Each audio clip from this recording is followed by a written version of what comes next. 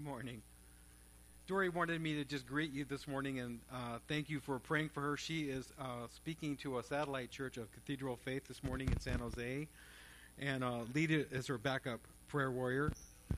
So she has an incredible word. I told her, you have to give it to the church because it's very good. And she's already was getting just some prophetic thoughts for people. So I can't wait to hear what she says happens in the service today. I was thinking, had to gas her car up for her yesterday, and I was thinking, boy, when you pull into the gas station, there's a lot of fumes there. You could almost think you could run on those fumes. But it wasn't enough just to park her car next to the pump. Had to go through the series of things like all of you do, where you have to flip that lever and get the door open. Then you have to take your cap off. Then you have to put in a bunch of numbers and slide your credit card. Then you have to wait for all that electronic to go through, and then you have to, put the nozzle off and put it in the tank. Then you have to pull the trigger to get the gas flowing. And I thought it's kind of like that when we come to church. You can be here, but you're not going to be able to receive by osmosis. You have to open up your heart. You have to surrender the different thoughts that are going on, the different distractions, maybe the struggles you're going through or circumstances that you're facing. There's a lot of distractions when we come to be refueled in the house of God. And I want you to just bring those things to the Lord today and just present your heart. Present even all that you know about Christ up into this moment and be open to what God wants to do and make alive through this Holy Spirit. Lord, we come to you right now in the name of Jesus, and we're asking for your presence and your power. We're asking you to move past our own understanding and trigger our heart's response to you. We're asking that your Holy Spirit, in which you said, Jesus, he would come and reveal God's truth and reveal you to us, and you would live inside of us. And we're asking for an activation of our heart today. We're asking that you would move on our heart in such a way that we could receive whatever truths that you want to give us, that you would touch us in a way that our spirit would become stronger, that we could recognize your voice and receive what you're saying to us. Because when you speak to us, you fulfill what you speak. You cause to happen those things that only you can make happen. God, we thank you in Jesus' name. Those of you who ask Jesus Christ to come into your life have received a measure. You've received faith to believe that God saved you through Jesus Christ. You've had your sins forgiven, and now you're growing spiritually. I started talking to you just 2 weeks ago about the measure that God gives us. First, he gives us a measure of faith to be able to respond in our heart. And when we receive Jesus Christ and what he did for us on the cross, dying for our sins, our spirit is made alive. And that's our place. That's our receiver that we now hear from God, and we grow spiritually. We're born into this world with a spirit and a soul, and it's given a flesh suit called a body. But it's our spirit and our soul that are the two parts that you don't see. Our soul connected to this world, our mind, will, and emotions, and our spirit is what is activated by God. God is a spirit. He's everywhere, but it's our spirit that now receives those messages from God because we're born again. And that's what I want to focus on today. I was thinking back again when, for a good part of my career in driving and earning a living for my family, I drove tractor trailer. I remember the progression of growing, and at first how overwhelmed I was as learning how to back up, turn it right if you want to go left, turn it left if you want to go right. And over the years, I found myself one day on the way to with a load up to Fremont, and I just was aware of how something had so changed in my giftings to be able to drive. I could fool with the radio. I could call and talk to my dispatcher. I could judge the distance between me and the next person. I could downshift. I could do all these things. I thought, what has happened? You could say you're just familiar. Your mind, is connected. Now you have all these memories. But I can remember doing things, especially backing up and not even thinking about it. In fact, thinking about something else, and find myself weaving that 42-foot trailer in this maze of crooked streets and everything to get it where we're supposed to go. And I was thinking, the awareness came to me is because of my spirit. There's no life in our bodies if our spirit leaves. You can be here today and not be activated because you haven't received Jesus Christ, to not have your spirit made alive and born again. You might be listening to the message and it sounds good, but there's going to come a place where you're going to buy in and say, I want that for myself. Jesus, I know I'm a sinner and I need you. Please come into my heart. I want to start this road where I have a spirit that's alive and connected with you, and it's growing. and you're growing in your abilities. You're finding your measure, what God has called you to do, and you're exercising it. I have to say today, after it's going to be 15 years this year that I've been doing this full time. It's been 15 years since I drove tractor trailer. But I have to say today, I feel like I'm starting to grow into my measure as a pastor. You know, and it's that thing that God has as we exercise the gifts he's given us. As we take those steps to use the abilities that God's given us, they grow and they grow and they grow. And we have a great confidence in God who empowers the measures of grace that he gives us to do the things that are a part of his kingdom.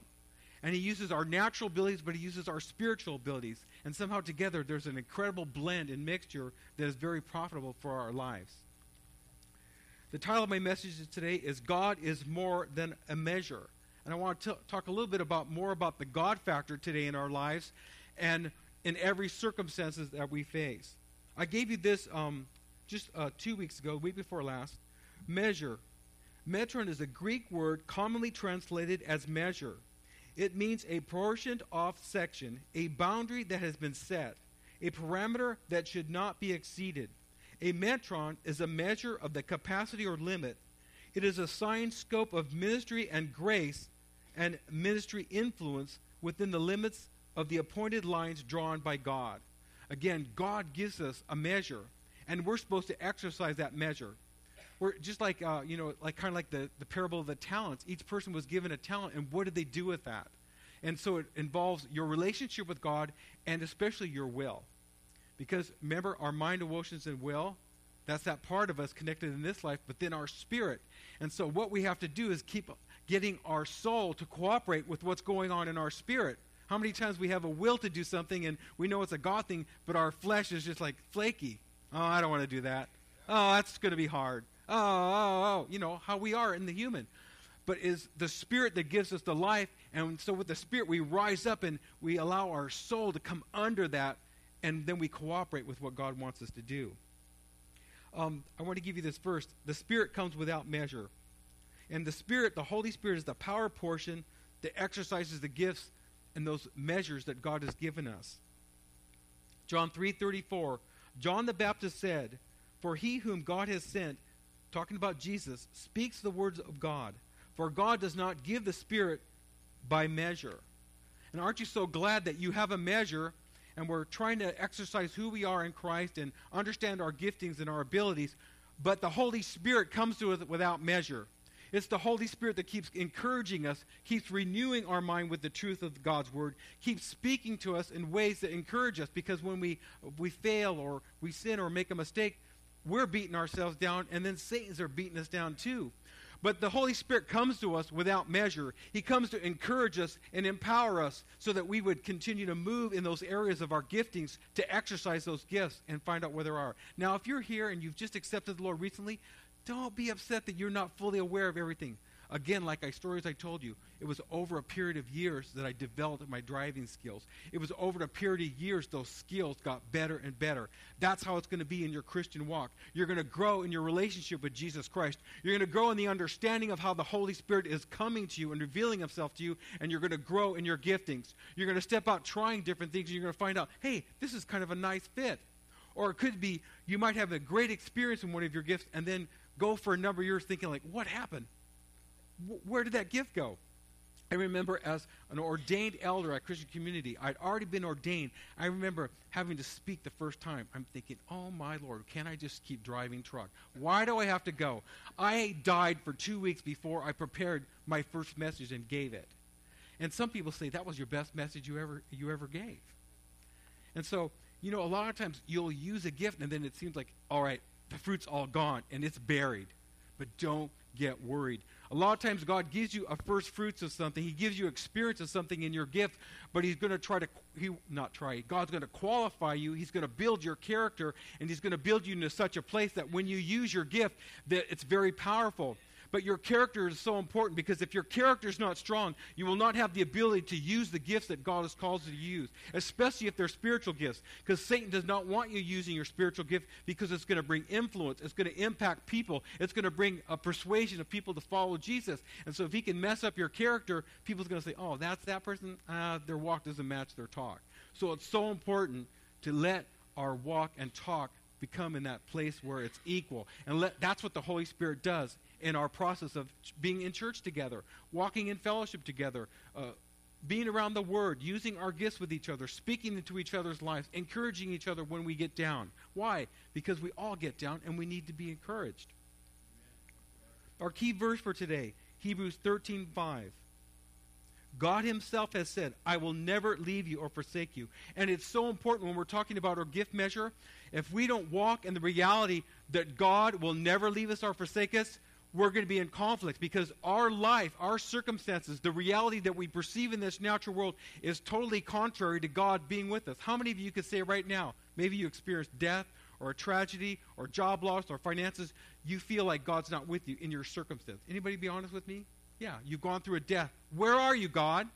Where are you? I will never leave you or forsake you. And that happens. That commitment, God moves into our heart the moment we ask Jesus Christ to come into our life. The moment we say, I need you, Jesus. You died for me on the cross. I believe you forgave me of all my sins. Boom. He moves in. Doesn't take a Beacon's van or anything else. Boom. He moves in by your faith. So that stands with what the promise was just now, that I will never leave you or forsake you. So, what about these circumstances I'm in? And I'm hoping you're going to just get a new excitement about whatever you're going through to realize God is with you and he's not left you. That's our key verse. And another verse that kind of goes with that, it's Genesis 28:15. God said to Jacob, remember, Jacob was the heir for all the Israelites, and all of us who are we're the new Israel of God. That's what the New Testament says. So we're all Jews now. Behold, I am with you, and I will keep you wherever you go, and I will bring you back to this land.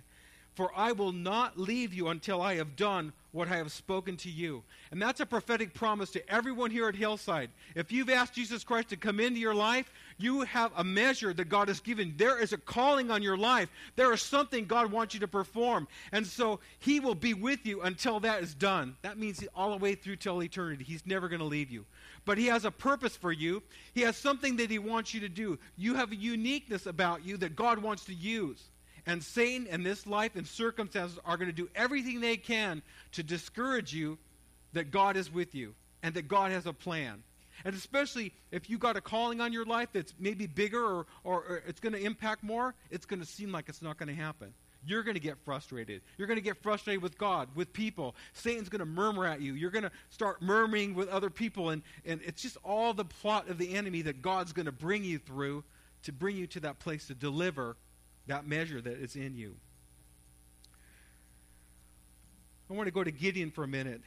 In Judges 6:12, the angel said to Gideon, God is with you. So far this morning you could say the message to us is God is with us. God is with us. God is in me through Jesus Christ. The angel of the Lord appeared to Gideon and said to him, the Lord is with you. Again, Gideon had a temporal reality that was so contrary to God being with him. And Gideon was saying, and he says right back to this angel, I don't think so. And Gideon is like us because he asked the question, why? In Judges 6:13, Gideon said to the angel of the Lord, "O my Lord," say that, "O my Lord, if the Lord is with me, why then is all this happened to us?" And today I want you to say, to whatever situation that is, I want you to say, God, if you're with me, why all these things? Because when we begin to recognize our circumstances and our situation, when we recognize the things that are contrary to our knowledge in our heart that God is with us, then we can begin to open our eyes spiritually and see that God is with us. And that's the most important thing, that whatever we're going through, we recognize that I'm not in this alone, that God is with me, and God is for me, and God's going to get me through this. And if I don't get through it, at the end, I'm going to go to heaven anyway.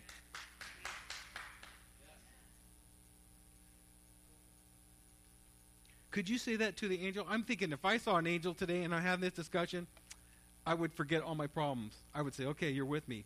But obviously seeing an angel was not that big to Gideon. He was overwhelmed by the circumstances that Israel was in and his own family. They were facing incredible enemies. They had to hide out to get their own food because the Midianites were stealing all the food. Here is the next thing, and I think this is a tendency for anyone who has been following the Lord. We're called a full gospel church. Why? Because we believe we have to have the Holy Spirit helping us. We believe that Jesus gave us the Holy Spirit to walk with us. We don't just, just try to be religious or say the right things. We want to experience God every time we come together. So Gideon says, where are the miracles? Judges 6:13b. Gideon says, and where are the miracles which our fathers told us about, saying, did not the Lord bring us out of Egypt? Wow. Again, it's the real deal. It's real life. It's when you're going along and you get knocked down. And it's just not one thing, but it's something else. Maybe it's your health. Maybe it's finances. Maybe it's a death. Maybe it's sickness. Maybe it's family relationships. Maybe it's your marriage. Maybe your spouse leaves you. Maybe you get rejected or abandoned. It's not just one thing. It's a bunch of things. Maybe it's something from your past that keeps coming up and it keeps busting you in the mouth, saying you're never going to get over this. You're never going to get past that. And what does it do? It makes you feel like God is not with you. God is the God of the impossibilities. God is a God who's with us. We may not understand our circumstances, and I'm not telling you today that everything's going to be perfect for you if you come to the Lord. In fact, you probably have more problems because something else begins to come against you. You become a threat. Why? You have a measure. You have a purpose in Christ that's greater than living this life. And so all hell is going to come against that measure that is in you. Our mind, will, and emotions looks for the easiest way. My wife and I are totally different. When it comes to going to the store, her mom was a single mom, and just she never told them they needed anything. She never used coupons. She just always went and bought whatever she bought. Me, we were kind of poor, so I use coupons. I want the best price. I'll try the generic stuff. If it works, fine. Not my wife. No, just go get it. I go, Dory, it's cheaper over here. I needed it. God has the best for us. We have to keep believing that. But we also have to open our eyes and look at our circumstances, our real life circumstances that we're going through, and say, God, what are you trying to do for me? What are you trying to show me? What is it that I'm supposed to see in this when I'm agitated, irritated?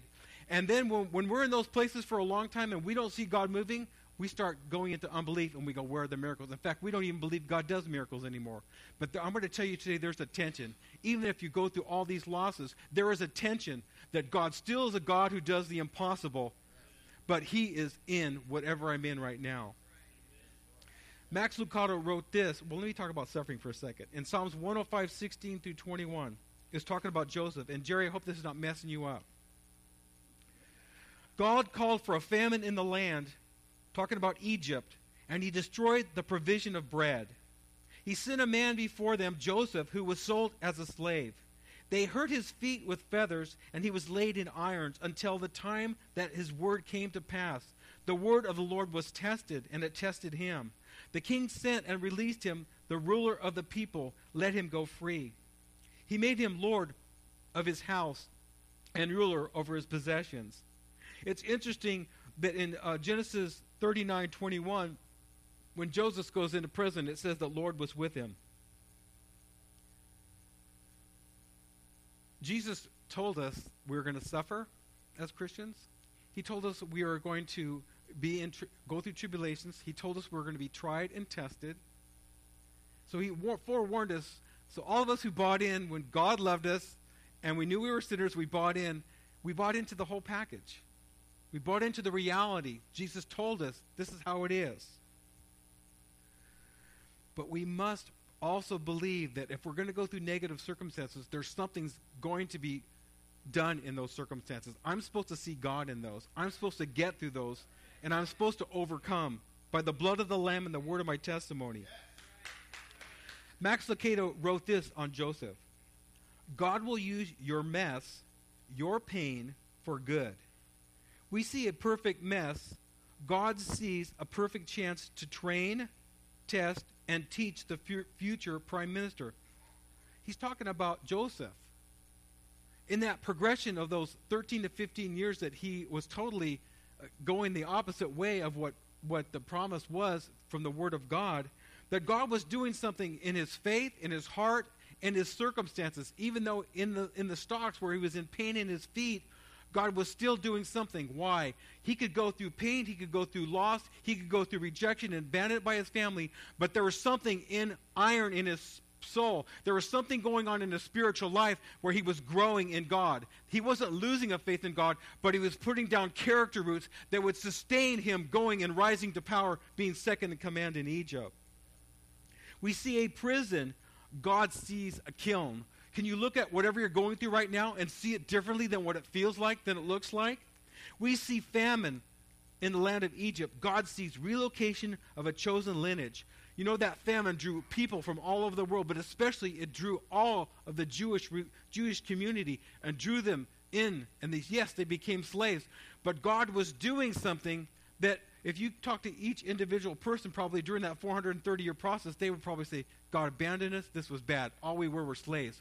But God was doing something more than just a handful of people. God was going to do something to show a nation and show two nations, the nation of Israel, God's chosen, and also the nation of Egypt, that God was a God of power. When God did all that he did through Joseph, he destroyed the 10 gods that represented Egypt for over 5,000 years. He totally destroyed because they were powerless. And yet he came to a people and showed himself as God. And he gave them the name, I am. That means there is nothing that can come against God. And that's what he offered them.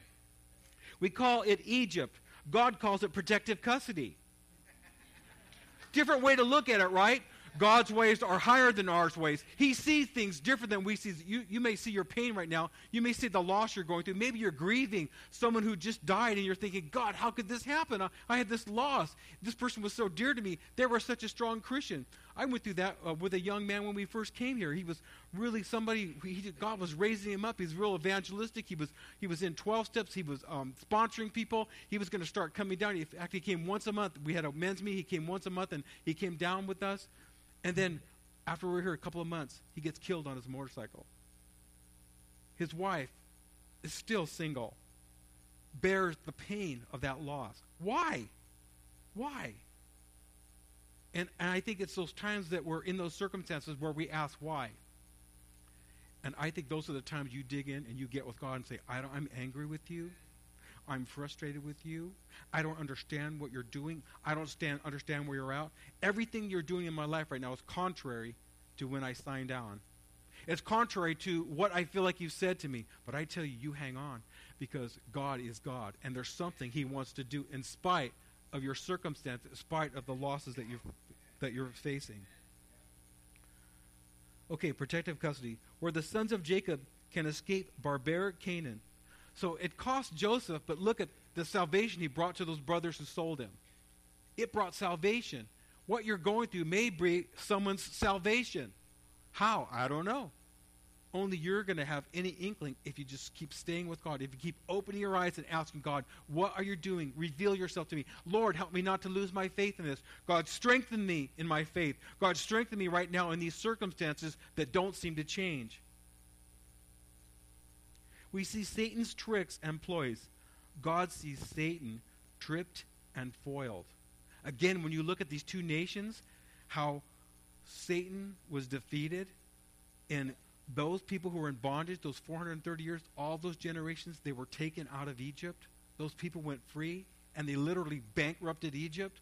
I tell you, Satan got tripped in that deal.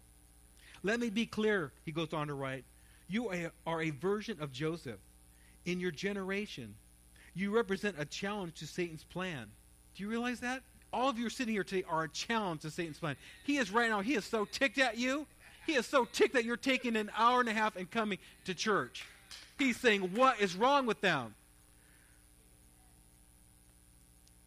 You carry something of God within you. It's your measure.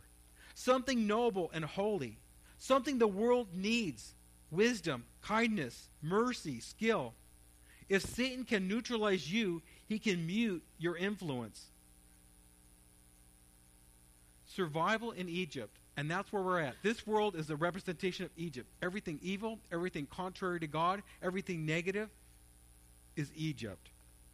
Survival in Egypt begins with a yes to God's call on your life. And sometimes we have to do that every day. Oh, man, pick up my cross today? I'm tired. I don't want to pick up my cross today. But when we choose, you know what? I began this thing with you, and I'm going to continue this thing. And today we say yes to God. We rise up again, and we face our opposition, and we face those circumstances with the realization God has not left me. He's right with me. Amen. And when we choose to follow the Lord, and we choose to do what he wants us to do, we're pursuing our measure. I got this little, picked up this thing on TV the other day. God is not in the negative events, but in the response to those events. Again, what's it cause us to do? To look at circumstances differently than they are. We can look at circumstances just how they are with our natural mind and our feelings that think this stinks. Or we can look at it with the perspective of God. Wait a second, I'm not alone.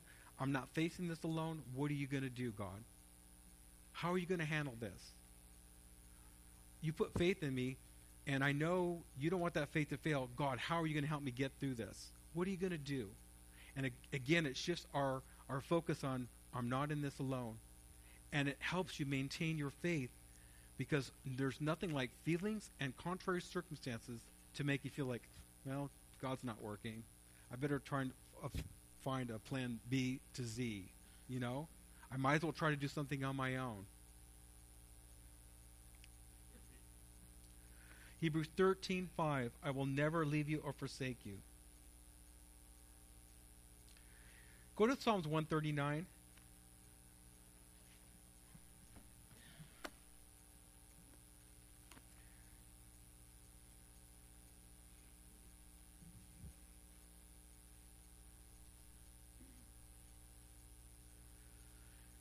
Let's read verses 7 through 10.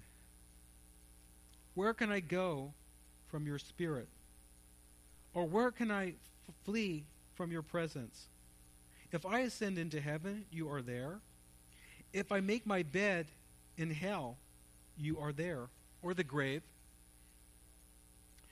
If I take the wings of the morning and dwell in the uttermost parts of the sea, from there your hand shall lead me, and your right hand shall hold me.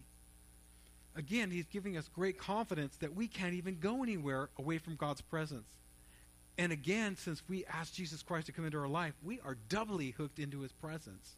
We are not alone. We are not abandoned. We've been given a great faith. We've been given a measure of faith, and it's working for our salvation. We know if we were to die today in this moment, we're going to go right to be with Jesus in heaven.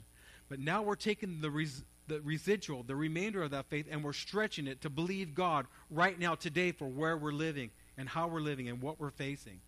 That's where faith becomes an exciting thing. That's where faith creates an excitement in you that is contrary to your circumstances.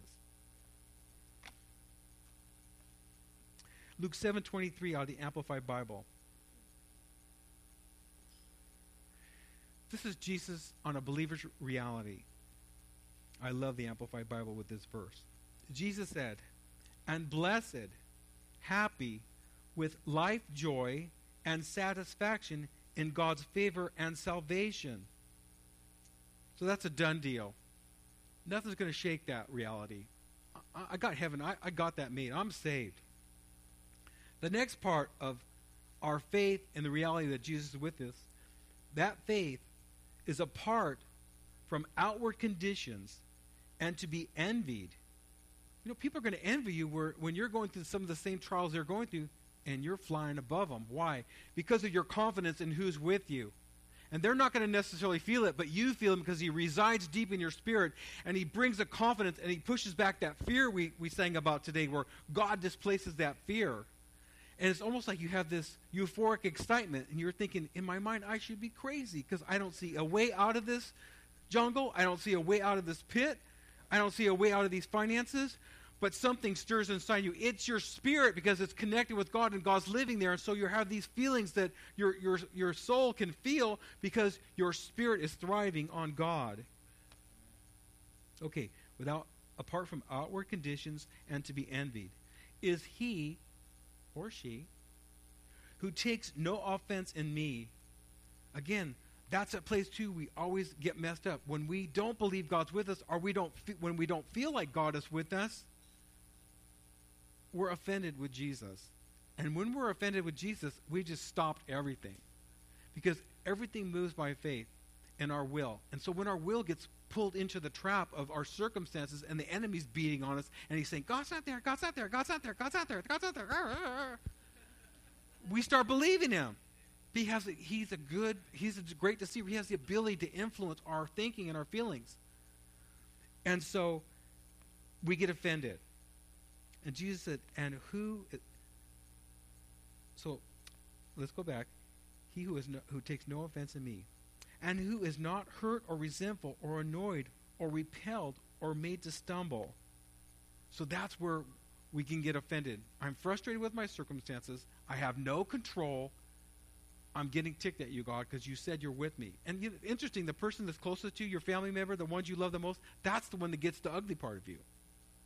Right? I mean, that's how it is for me. But God, help us not to be resentful in our circumstances right now. Help us not to blame you. God, again, help us to realize you're on my side. You're not my enemy. That begins to help us be open to have things look differently for us. And I love the end of this verse. Not made to stumble, whatever may occur. Jesus gave this verse, Luke 7:23, all the Amplified, is probably a verse we could probably carry on our card every day when we're facing different things. Whatever may occur, I'm not going to get offended in you, Jesus, because you are the power of God in my life. You are the power that works through my faith that you've given me. You're the power that works in my gift measure and my ability. You're the power in my faith to overcome and to see you in my circumstance. Again, Hebrews 13:5, I will never leave you or forsake you. Matthew 28:20 out of the CEV version. Look, I myself will be with you every day until the end of this present age. I want to shift gears again and ask a question. Have you been proved? Has your faith been proved? Has your faith been tested? I think of some of us who have children. It's one thing, maybe even you children who are here today, or you have young people out there, or maybe some of you, you're a little older, but you're still not your teenager, and some of you are teenager here. You've been raised in Christian homes and families. You've been around church. You hear me talk every Sunday. You could just be kind of in just a mellow land. But I tell you, you're going to get to a place where God's going to prove your own faith. God wants you to have your own faith. He wants to stretch that faith, and he wants to give you a faith that comes out of real experience. Every generation of believers needs to be proved, needs to be tested, needs to see if their faith is genuine. Even my adult children have been going through their own tests as adults. Now they're not out from under our roof. They're not in this church anymore. And they've been going through things the last 4 or 5 years, unique to their own walk with God, their own life circumstances, the struggles, the challenges that they face. The definition of proofs: to provide evidence that shows that something is true. And believe me, if you accept Jesus, that faith and that decision is going to get tested and tried and proved. But hold on, it's going to provide a great opportunity of growth and strength and allow you to see God moving in your life. The context of this is after the Joshua generation. This is in Judges 3:1-4 out of the Amplified. Joshua was taking the people from the wilderness into the promised land. But all the promised land wasn't taken over. And I think it's interesting. Every generation has an opportunity to occupy more of God and what he has for them in their gifts, in their measure. Also, personally, all of us have an inheritance that we need to continually be moving into and possessing and working with God to hear the promises that are ours and then to apprehend those promises, to go after them. In Judges 3:1-4, now these are the nations which the Lord left to prove Israel by them. That is, all in Israel who had not previously experienced war in Canaan. It was only that the generations of the Israelites might know and be taught war, at least those who previously knew nothing of it.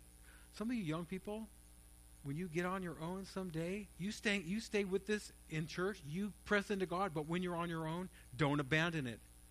God is going to cause you to be able to prove your own faith. And as young adults, you're going to be able to experience God in a way that you don't experience Him right now because you're under your parents' protective covering. Doesn't mean they're perfect or anything, but the fact that you're under Christian parents, there's a grace of God over your life. And part of your mind even could be being set up by the enemy saying, this is really not that great. Enemy could be saying, I got something for you in the world. Hang on to Jesus. I tell you, Jesus is the truth, and the world is nothing but lies. The world offers things that it can't back up, that it can't carry all the way through. But Jesus will help you to overcome. God's going to prove you. The remaining nations are the 5 lords of the Philistines and all the Canaanites, the Sidonites, the Hivites, all the ites. Verse 4, they were for the testing and proving of Israel to know whether Israel would listen and obey the commandments of the Lord, which He commanded their fathers by Moses. What's the goal in war? What is the goal in war? I was trying to just write down a few thoughts. To win against an enemy. That's common. To gain and hold onto freedoms. You either have to hold on to a freedom or you're trying to gain a freedom in a war. To take back or possess land or what's rightfully a person's. For a Christian, it's to have God. He is the goal of spiritual warfare. We don't want to lose our faith. We don't want to lose through the circumstances of life what we've got in Jesus Christ. In fact, we want everything that's ours. We want to, if there's any place you can be greedy. Say, God, I want everything you have for me. God, I want everything that I'm supposed to have. I want to get to the other side and He'll say, hey, well done, you're a great servant. You know what? You used all your talents. You did good. We don't want regret. Since He's going to wipe some tears, I'm thinking that's probably going to be in a moment. We're going to know the regrets, what we could have had, what we could have done, how we could have used our measure a little bit more. And we don't want to get to the other side in eternity and have that first moment there of having regrets because we kicked back or we were lazy or we let fear or feelings keep us from what God has for us.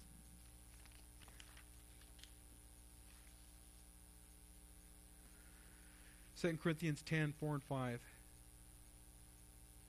The weapons of our warfare are not carnal or physical, weapons of flesh and blood, but they are mighty before God for the overflowing and the destruction of strongholds. And I have to say prayer is probably one of the greatest things, because what prayer does is get your focus off the circumstances and connects you with where your heart is and what God can do. It's like going to the gas station. When you start praying, you're going through all those steps and you're actually putting the nozzle into your tank, in your spirit, and you're downloading. My Monday is usually my day off, and so my Monday was not a restful day. There's always something going on. And so I started Tuesday in the pits, in the DUMPSs, the dumps. And I came in and I closed my doors and I took out my knee pads because I have old knees, and I got down on my knees. I didn't want to. I was tired. I was frustrated. But where else can you go when you're feeling like that? So I began to pray. I began to thank God that He was there. I began to thank God that He was greater than how my feelings were, my tiredness, and He was my source. Besides, I knew you guys were going to need a word this week, so I wanted you to have something positive. I noticed the more I prayed, the better I felt. What a medicine talking to God. What a medicine realizing Jesus is with me. He's never left me. My soul felt abandoned. It felt tired. And sometimes when we think for us, if I could get away for a couple weeks or whatever, that would be the answer. Praying, connecting with God is going to help you. And then if you go somewhere, that's an added bonus, but really filling your spirit up is where it happens. Then we had noon prayer. Some guys came in, we were praying again. We prayed for another hour. Prayed more. Then Wednesday night, man, by that Wednesday night, I was starting to feel up. Then I came in and was praying with the Giants on Thursday. Oh my, I could have flown out of this place, on Thursday. Why? Praying, going to God.